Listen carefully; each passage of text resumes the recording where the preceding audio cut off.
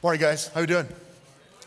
I'm glad you are here today. We're going to be in part 4 of a series we've been in for, 4 weeks. And I'm going to be in 1 Samuel chapter 16. If you got your Bible open, 1 Samuel, your Bible app, we'll get there in just a minute. I'm asking the ushers to come now, and we'll take our offering. We do this as an act of love and worship for God. If you're a guest today, though, sometimes people get a little weird about money. Don't feel like we're trying to twist your arm. Let this service be our gift to you, and don't feel obligated to give it all. But for those of you that call this your church home, let's give to support what Jesus is doing because we love him. Like I mentioned, we're in part 4 of our series, Finding Answers in the Hard Times. And today, we're going to take a look at how to deal with disappointment. And I don't know anybody who hasn't gone through disappointment, some of you even recently. I want you, in fact, to think about, though, the last time someone or something disappointed you. When someone or something disappointed you. When life failed to satisfy a hope, a desire, or an expectation. It might have happened yesterday. Might have happened this last week, might have been, years ago. But most disappointment comes in the face of experiencing a loss. If you think about it, we have unmet expectations, or something that we had is taken from us. Loss of finances, loss of a job, a loss of a relationship, the loss of a dream, or the loss of a victory in sports. I was a little disappointed last night that the Ducks did not win. That would have been awesome to have the Ducks in there with the Zags in the final. But you can imagine how that team must have felt. They lost by 1 point. Those guys experienced some loss, and there's disappointment. One of the things that happens when we experience loss is we begin to have a loss of self. It's kind of a weird thing that when we lose stuff or lose things or we're disappointed in life, sometimes we lose ourselves in the midst of it. We don't even know who we are anymore, or we question ourselves, or we question God even. And that lost sense of destiny and direction can be the greatest sense of loss at all that most of us have gone through.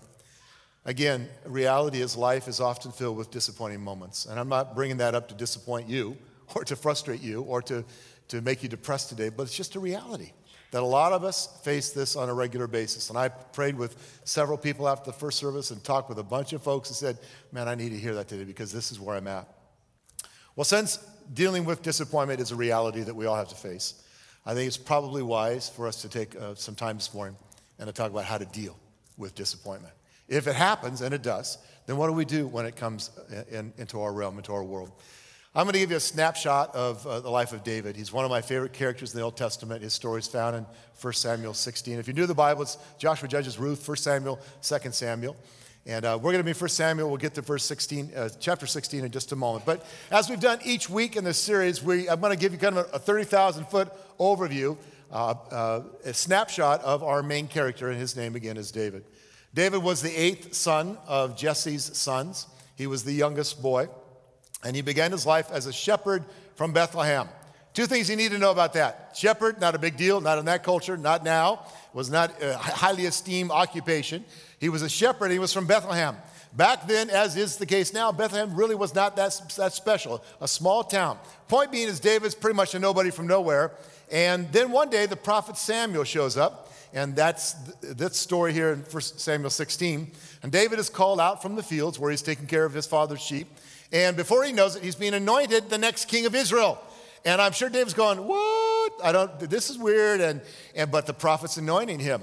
And by the way, doing so without the knowledge of the current king, a guy named Saul. You can imagine how that might have set up some tension later on. And it did. Everyone, including Samuel, to be quite honest, was a bit surprised that God chose David. But God made his perspective clear on this. In fact, it's a verse that may be familiar to you. It's found in 1 Samuel 16, verse 7. Look at verse 7. The Lord does not look at things people look at. People look at the outward appearance, but the Lord looks at the heart. It's one of the truths, great truths from the scriptures.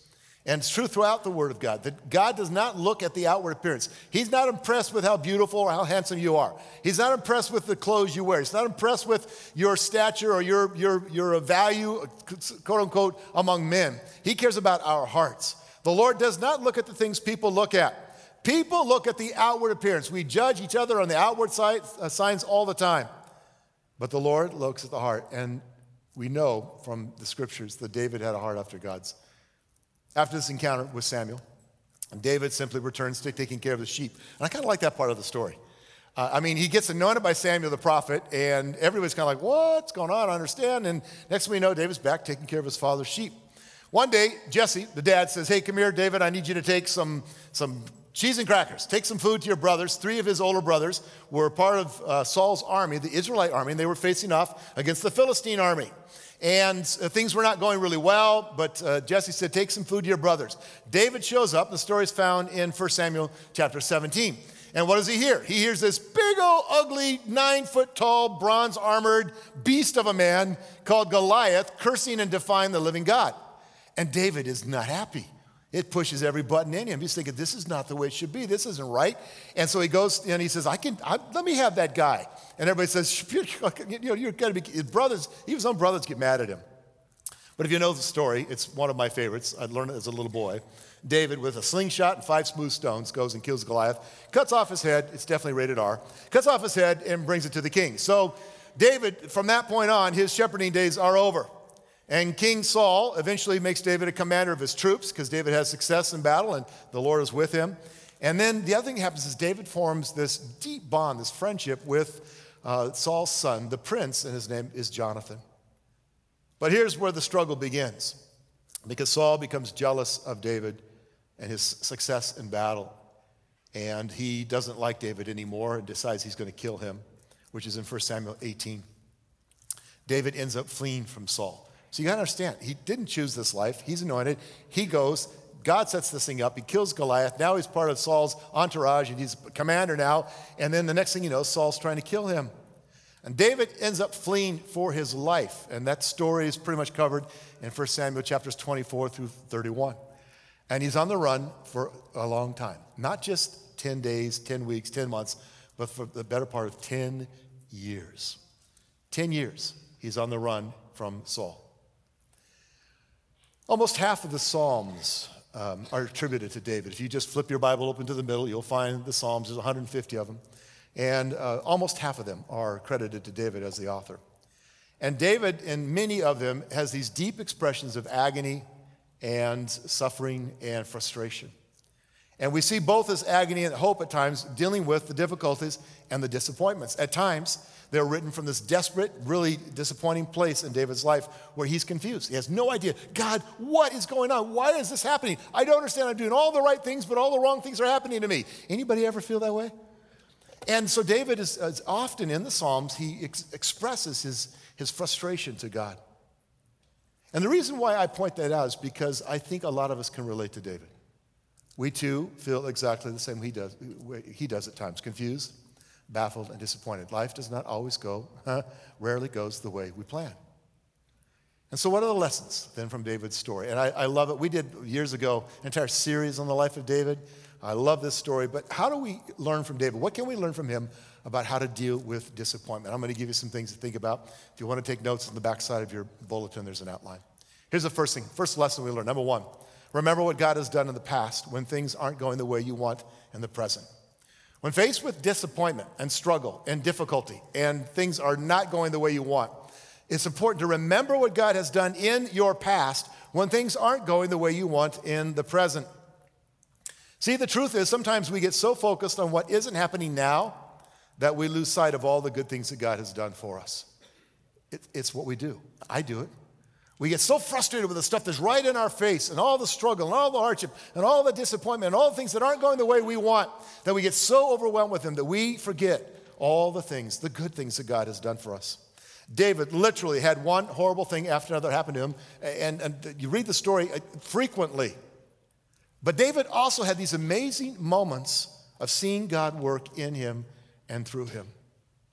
He defeated Goliath, and David never forgot that experience. In fact, it's cool because even the fact that he defeated Goliath, he went after him because David, listen, he remembered how God had helped him kill the lion and the bear. So David facing the giant, even of Goliath, and taking him on, he did so because he remembered, wait, God has been with me so many times. I've killed a lion, I've killed a bear, I can take this ugly guy out. David remembered God.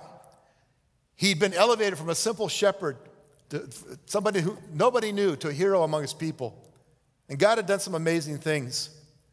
And he remembered what the Lord had done for him time and time again. When you and I struggle, when we're in the struggle, it sometimes is overwhelming. It's easy to forget all that God has done in defeating the giants in our lives. And I want to encourage you today to remember. Charles Swindoll, the great preacher and author, who literally wrote a book about David, wrote this, and I quote, he said, "So often when facing our own giants, we forget what we ought to remember, and we remember what we ought to forget.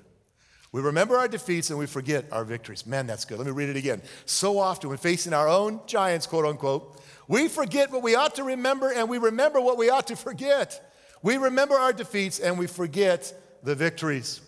By nature, again, human nature, most of us have short memories of the good and long memories of the bad. I don't know why that's the case, but we tend to remember the stuff that was really horrible in our lives. We find ourselves in the middle of a tough situation, and instead of remembering how good and faithful and kind and loving and great and strong that God has been to us, we get lost in our present pain.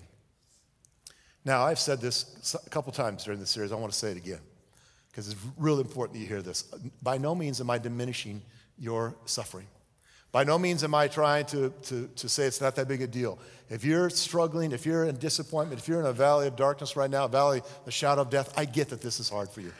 And by no means am I saying that's not that big a deal. It's a big deal.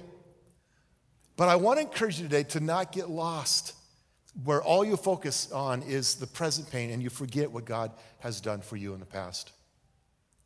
I've got a friend who several years ago was losing his business. In fact, it was in the shadow of the Great Recession. He'd started this business from the ground up. He was quite the entrepreneur. He'd started this, had 40, 50 employees. It was successful for several years, many years actually, and now it's all beginning to crumble and go, to the wayside. And he was struggling. He was frustrated. And we were having coffee together, and he said, "Kurt, I don't know what I'm going to do. I've got a bunch of employees and families, and this is going to impact them. I don't know what I'm going to do. I don't know if I'm kind of getting old, if I can start over again." And then I could almost see this transition in his face. You could see this shift where all of a sudden he began to do what? Remember. He remembered. He said, "You know what, Kurt, though?" And I hadn't really said anything. I'm just listening. And he said, "I've been here before." And I knew, because again, he's an entrepreneur guy. He'd started other things that failed. I said, "I've been here before. And God's always proven how faithful he is to me." And then he said this. He said, "I guess if God got me through my past, he'll help me through my present." I'll never forget that. I guess if God got me through my past, he'll get me through my present. That's a man who remembered God in the midst of his pain. God was there for me. He's there for me now. Again, I mentioned the Psalms. David wrote this in Psalm 63. And I want you to listen for where David is remembering God. Listen.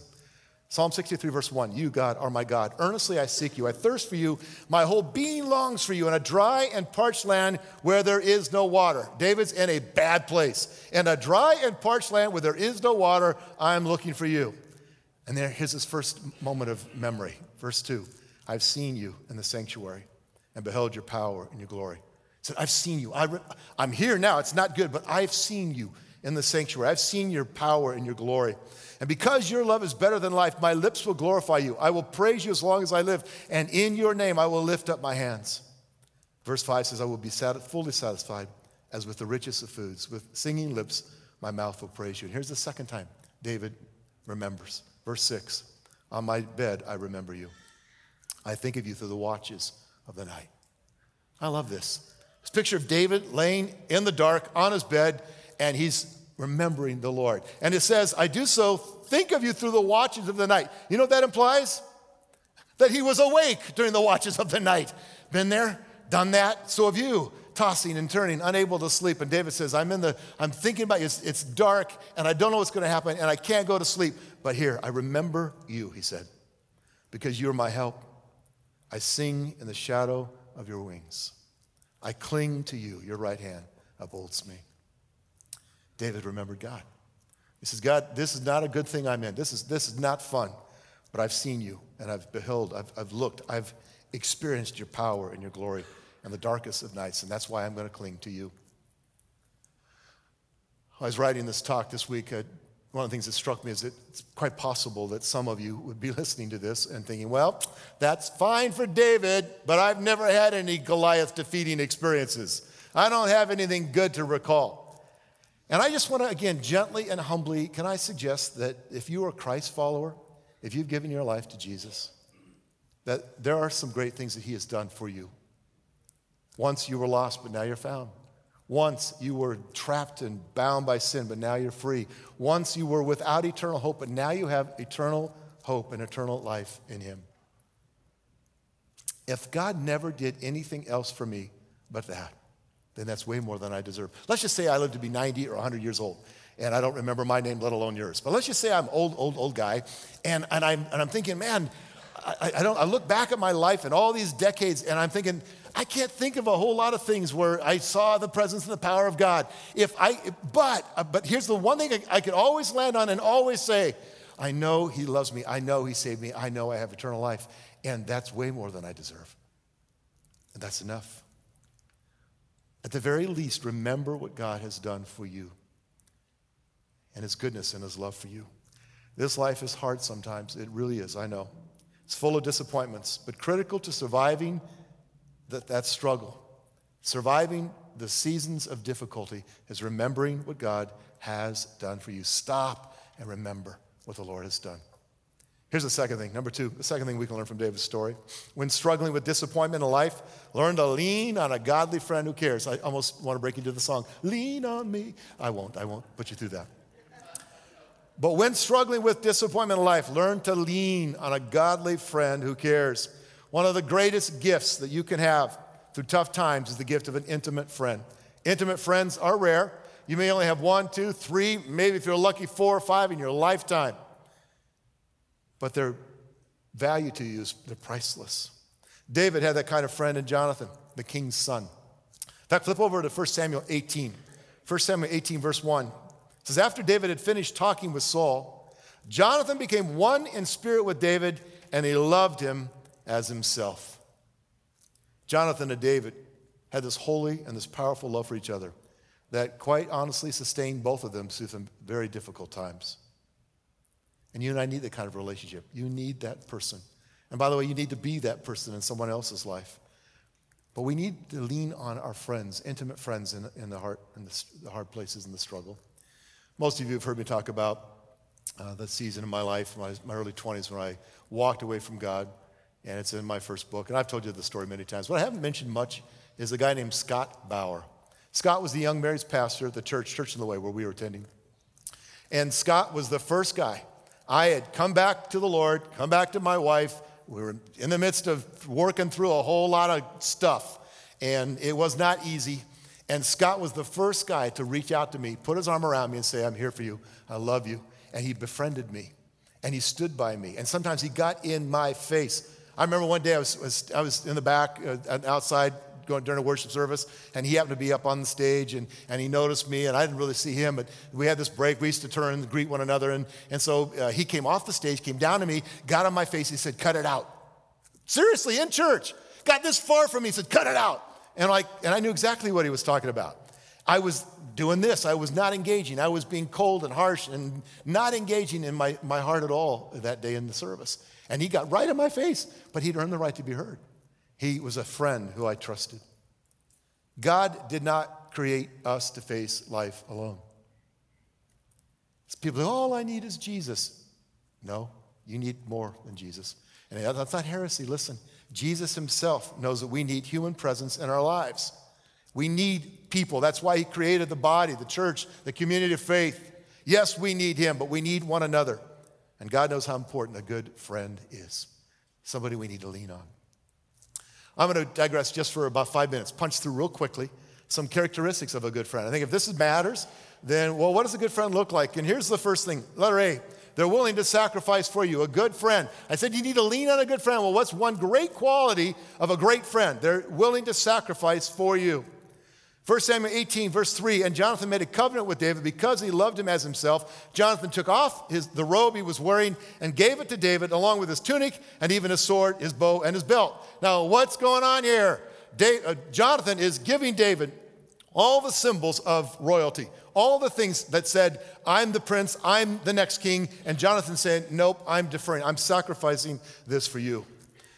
I love this, that a good friend will literally give you the shirt off his back when you're in need. In fact, no sacrifice is too great for a great friend. Letter B, next thing, they're loyal to the end.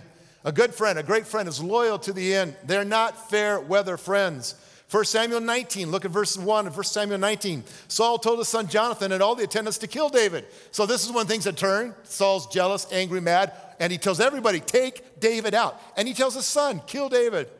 But Jonathan had taken a great liking to David and warned David, my father Saul is looking for a chance to kill you. Be on your guard tomorrow morning. Go into hiding and stay there. Verse 4, Jonathan spoke well of David to Saul, his father, and said to him, let not the king do wrong to his servant David. He has not wronged you, and what he has done has benefited you greatly. Jonathan stood up for David. He was loyal to the point where if I was Jonathan, it would be, Dad doesn't like you anymore, David, and I don't want to get between that, so I'm just going to kind of bail on this friendship. But Jonathan stood up for David, literally stood up for David in the face of his father. Jonathan was loyal. He was steadfast. He was dependable and devoted to David. And that's what a good friend does when you're in the middle of disappointment and despair. Loyalty, loyal to the end. I think it's a lost value in our culture, and I think it mattered to God, and it certainly mattered to David. Here's the next thing, letter C. A good friend, a great friend, a good friend will encourage you. They will encourage you. Not only will they give their best to you and be loyal, but a good friend knows just what to say, maybe what not to say at just the right time. They'll encourage you. 1 Samuel 23. Flip over to 1 Samuel 23. Look at verse 15. It says, while David was at Horesh in the desert, he learned that Saul had come out to take his life. Okay, this is not a good place for David. Again, Saul's trying to take his life. Verse 16, and Saul's son Jonathan went to David at Horesh and helped him find strength in God. Don't be afraid, he said. My father Saul will not lay a hand on you. You will be king over Israel, and I will be your second to you. Even my father Saul knows this. I love here how Jonathan went to David. He sought him out. And that's sometimes what we have to do when our friends are hurting. We have to look for them, go to them. And then Jonathan, what did he do? Well, he helped him find strength in God, it says. One translation puts it this way. He encouraged him to stay strong in his faith in the Lord. Jonathan went to David. He sought him out and said, David, it's going to be okay. It's going to be okay. And he encouraged him. To encourage someone is way more than just saying, hey, hang in there, buddy. Encouragement means to say the right thing at the right time in just the right way to build up our friend. We say just what needs to be said to encourage them and to help them. Maybe it won't be easy for them to hear because sometimes when people are in a funk, they don't want to be encouraged. It's kind of weird. Maybe they need to be corrected, and the encouragement is something that will challenge them. But a good friend will always point you to God and say just what needs to be said. And so I want to remind you, when life is full of one disappointment after another, lean on a good friend who will encourage you. All right, one last thing I want to briefly cover before we take some more time to worship and share communion together. Number 3, when you're hurting, let it out and express your pain to God. When you're hurting, when you're in a difficult place, when you're disappointed, when you're struggling, don't hold it in. Let it out, and in fact, take it to God. As I mentioned, David is responsible for almost half of the Psalms. At least 73 of the 150 recorded in the book of Psalms are accredited to David. And a big chunk of them are what we call songs of lament. That just means they're psalms of grief and crying out to the Lord. They're written by David in times when he was really struggling. And by the way, I'm just going to tell you right now, if you're going through a hard time, bury yourself in the Psalms. Read the Psalms. Because one of the things you'll see is that David literally struggled with all sorts of life and death issues, and he complained to God, he brought it to God, and yet the Lord met him in his need. David was literally in a cave, not figuratively, but literally in a cave hiding from Saul. And it was David's low point in his life. It's where he bottomed out. But he wrote this psalm in Psalm 142. In fact, it says, the subtitle in Psalm 142 is, When David Was in a Cave, a Prayer. Here's what he wrote. Psalm 142, verse 1, I cry out to the Lord. I lift up my voice to the Lord for mercy. I cry out, he said to the Lord. I pour out before him my complaint. Before him I tell my trouble. When my spirit grows faint within me, it is you who watch over my way. Verse 5 says, I cry to you, Lord. I say, you are my refuge, my portion in the land of the living. David always did at least 2 things. He told God exactly how he felt. He didn't hold back. And the second thing he always did was he trusted in the Lord. He trusted in God to come to his aid. If you read the Psalms, these Psalms of lament, what you'll find is David will often begin by just saying, I don't get this, I don't like this, this isn't the way it should be, this is wrong, God, why don't you smoke them? I mean, I'm kind of paraphrasing, but you'll find David very honestly complaining to God. And every one of those Psalms, here's what's amazing. Here's the shift he makes at the end. And yet, I will trust in the Lord. But I will put my hope in him. He starts with this honest, very real, raw exchange with God, and then he lands always in the same place. Yeah, that's true, but here's a greater truth. I'll put my hope, my trust in you. David heard enough to admit his need.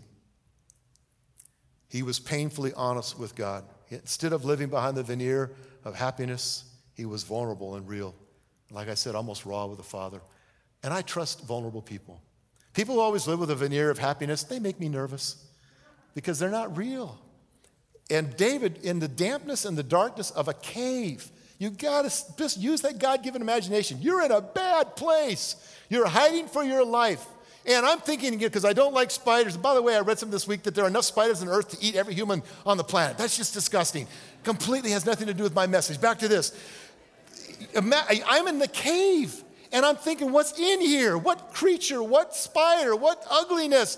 And Saul comes in, and I'm hiding from him, and I'm in a horrible place. David is there, and what did he do? In response to that, he cried out to the Lord. He cried out to God because he knew God was his helper, his refuge. When you are disappointed, when you're mad at others who have let you down, when you're mad at yourself, one of the crazy things sometimes we go through hard times is we get angry. I'd be so stupid. What's wrong with me? When you're mad at yourself, and maybe even when you're mad at God, I want to tell you today, because I've been there, the best place to go is to get on your face before God and to cry out to him. Express your anger to him. Why? Well, for a few reasons. One, because he already knows. He already knows what's going on. Why not be real with the one who already knows everything? But he can handle it. He can handle it. And he will hear your cry, and he will be your hope. We turn to so many things, so many others. Sometimes we complain to everybody about everything, and we complain to the wrong person. And the person we need to go to is God the Father. Say, God, this sucks. I don't like this. I don't understand this. We pour out, David said, I pour out my grief, my heart to you. That's the one we need to go to because God understands, he listens, he cares, and he ultimately is the hope we all need. He can handle it. Take your pain to him. One last story, and I'm going to have the band come and we're going to worship and take communion together. But before I do that, let me just tell you one last example of what I've been through. I had written this week my talk, and I had a story at the end that I was going to share about something that happened quite a few years ago. And last night, I was actually trying to go to sleep and thinking about this message, and I was just like the Holy Spirit just whispered to my heart, you know that story you're going to tell at the end? Why don't you share one that's more recent? And I instantly knew what the Lord wanted me to share, and it's still pretty raw for me. So first service, I cried. I'm going to try to get through it without crying this time. But about 5 months ago, I had a guy come to me who, for years, not just a little short time, but for years, met every one of those qualities of a great friend. He had sacrificed for me and for our church. He was loyal to me. He had encouraged me countless times. And he was a dear and good friend to me. And he came to me, and in fact, it was right over here by the camera. After a service, said, hey, can we get together this week and have lunch? I said, sure. Now, I had noticed for weeks, probably more likely months, that he began to distance himself. He began to kind of withdraw from me and withdraw from our church. And that week before, I'd actually heard from a mutual friend, hey, did you know that so-and-so is going to be leaving East Point? So when he came to me and said, hey, can we get together for lunch? I knew what it was about. And because of our friendship, I said, sure. Well, we met over here at Noodle Express, and it was the shortest lunch I've ever had because we sat down. He said, well, let me just cut to the chase and tell you we're leaving East Point. And then he went on and on about how it's not you, Kurt. It's nothing wrong with you, and you're okay. You're great. We're still friends. I love you. And all I'm hearing is we're leaving East Point. And by the way, just so you'll know, I'm human, in case you're wondering. And I feel, and I love you guys, and I care for you. And when someone says it's not you, it's the church, they're really saying it is you. Because you are part of me, and I'm a part of you. We're in the community. We're in this together. So to say it's nothing wrong with you, I just don't like, it's like saying, I like you, Kurt, but I don't like your wife. That's not okay with me, we're going to have a talk. So I listened, and he just said, what he said. And to be honest with you, I said, well, I really don't know what to say. I'm sorry, I love you, and that was it. For the next week, I went through emotional hell. I was so disappointed. And honestly, I was disappointed in myself more than I was even in him. What could I have done better? What didn't I do right? Maybe I should have reached out to him. Maybe we internalize. I know none of you can relate to this, but we internalize all this. What's wrong with me? And I'm such an idiot, such a jerk. And if I'd only been a better friend, and on and on and on and on and on. And the more I thought about it, the more I got depressed and struggled immensely. Now I'm a little bit of a slow learner. So it took me about a week to finally come to the place where I realized, okay, this is not okay. I gotta go and follow my face before God. Most of you know I come down here usually on Saturday, late afternoons or evenings. And that happened like on a Tuesday. The following Saturday, I was down here. So almost a week had gone by where I just was in a mess. And I came down here and I tried to pray and walk around the room and be spiritual, and I just didn't even want to talk to God. And finally, though, I realized it hit me. Okay, Boobna, you're such an idiot. You just take this to God, take it to him. And so I actually sat back there, stopped walking, sat on the very back row, and the dam began to break, and I began to weep, and I began to just cry out. I'm not supposed to cry the second time. And I poured out my pain, my hurt, my anger, my frustration to God. And I don't know if you've experienced this, guys, but I got to tell you, when you do that, and you get real with him, that's when he wraps his arms around you and says, son, I've been waiting for you to come to me. And I cannot describe for you in ways, unless you've experienced it, you know what I'm talking about. I sat back there in the last row, bawling like a baby. In fact, I'm sorry about the chair there because it's probably still messy. Just weeping. And yet in that moment, it's like God just put his arms around me and said, I love you, son. It's going to be okay.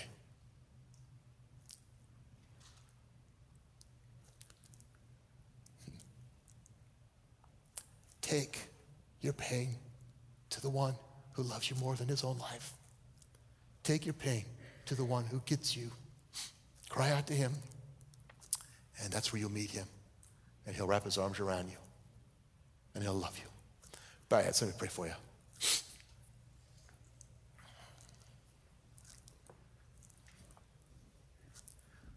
Jesus, I just thought of the moment with you in the Garden of Gethsemane. You were in agony. And in the midst of that, you were disappointed in your disciples who couldn't stay awake long enough to pray. But you loved those men, and you cared for them. And eventually, Lord, every one of them but Judas understood that and came to you. Jesus, I don't know what everybody in this room is going through right now, or those watching online, what they're experiencing, what great disappointment or struggle or battle they're in the midst of. I don't know what they're facing, but I know this. You know everything. You know them. And I know you love them, Lord. I know you love them. And so, God, I pray this morning that whatever disappointment or struggle we're facing, or whatever struggle or disappointment we might face this next week, that we would come to you, cry out to you, that we would trust in you. Keep your head bowed and your eyes closed just for a minute. Maybe you're here today and you've not yet started your life as a Christ follower. I'm talking about trusting in God, and you're saying, I don't even know what that means. Where does that start? Listen, it starts with you making a decision. You don't ooze your way into Christianity. You make a choice, a decision to follow. Yes, I believe that God sent Jesus to die for me. Yes, I believe that he died for my sin. Yes, I believe that he rose again, that he lives. Yes, I believe that he wants me to follow him. Yes, I want to surrender my life to him. Yes, I will surrender my all to him and follow him into eternity. It's a decision, a choice we make to say yes to God. And if you're here today, you're watching online, and you're ready, and you just know, I'm sure you still have questions. We all wrestle with things that are bigger than us. I'm sure you're wondering, well, I don't know enough. I don't know everything. I understand that reality, but I know a greater reality. If you know in your knower right now that you're loved and that God himself has offered you the free gift of salvation, and today you're ready to say yes and to take that gift, to receive that offer, that free offer of relationship with him, then I'm going to pray a very simple prayer right now. What's important is that you just make the choice and make these words, make this prayer your prayer right now. Father, thank you for sending Jesus for me. I get that he came for the world, but right now, I see that he came for me. Thank you, Jesus, for dying for my sins. Not just the sins of the world, but you died for my sins. You died for my failures. You died for my mistakes and my guilt and my shame. Thank you for that. And right now, I receive, I embrace, I accept that gift, that free gift of salvation. It seems too good to be true, but God, thank you for loving me that much, that you've offered me this chance to change everything. And so right here, right now, I say yes to you. Yes, I surrender my life. Yes, I will follow you. Yes, I believe. Now, if that's you, in your own heart to say, yep, God, that prayer, that's my prayer. That's my life. That's what I want. And the Bible says that instant, that moment you say yes to him, you become his child. You're his. You're his forever. Lord, thank you for those making that decision right here, right now. Thank you for those that will make it in the next hour or two or the next day or two, maybe as they're watching this message online a couple of days from now. Lord, thank you for those that are in this moment right here making a decision to say yes to you. Show them what it means to be your child now. I pray it in Jesus' name. Amen. Let's stand together. Guys, it's only like 11:50, and we're trying to keep things a little on the short side today because we want to do something extremely important right now. And I know some of you are thinking, boy, I can get to Taco Bell before the crowds. Guys, stay. Enjoy what we're about to do because this can be life-changing for you. And here's what we're going to do. We're going to take communion. Every week we provide it, but about once a month or so we take communion as a part of our worship service.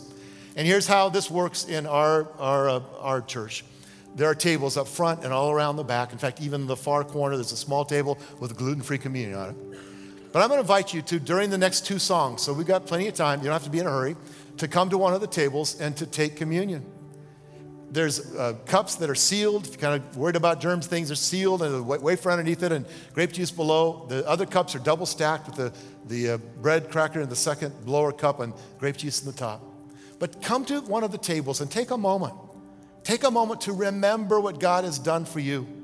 Jesus said, as often as you do this, do it in remembrance of me. And by the way, Jesus said, no greater love has no man than this, that he lay down his life for his friends.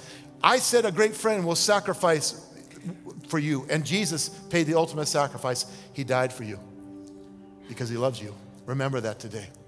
So don't be in a hurry, but come. Take a moment even to pray here. Take communion. Enjoy this as we worship together. And we've got a couple of songs to do so, and I'll come back and wrap it up. Let's worship as we take communion together.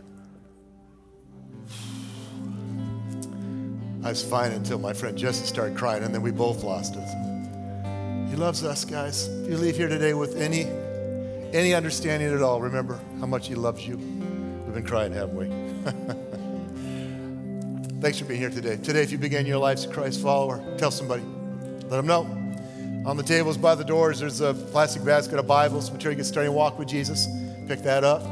Guys, invite your friends, family, people you know, you work with to come. Imagine what might happen if they come and they have a life-changing, eternal impact that changes everything for them. Invite them to come. Grab lots of these flyers. And then if you're a guest today, your first time here, we'd love to just give you as a gift. It's my first book, Epic Grace. It's at the information counter. Stop and pick one of those up. If you need prayer, pray to be down front. Go this way instead of that way, and we'd love to pray for you. But to go this week and love Jesus as he has loved you. And also go tomorrow fasting and praying for the Zags. God bless you guys. See you later.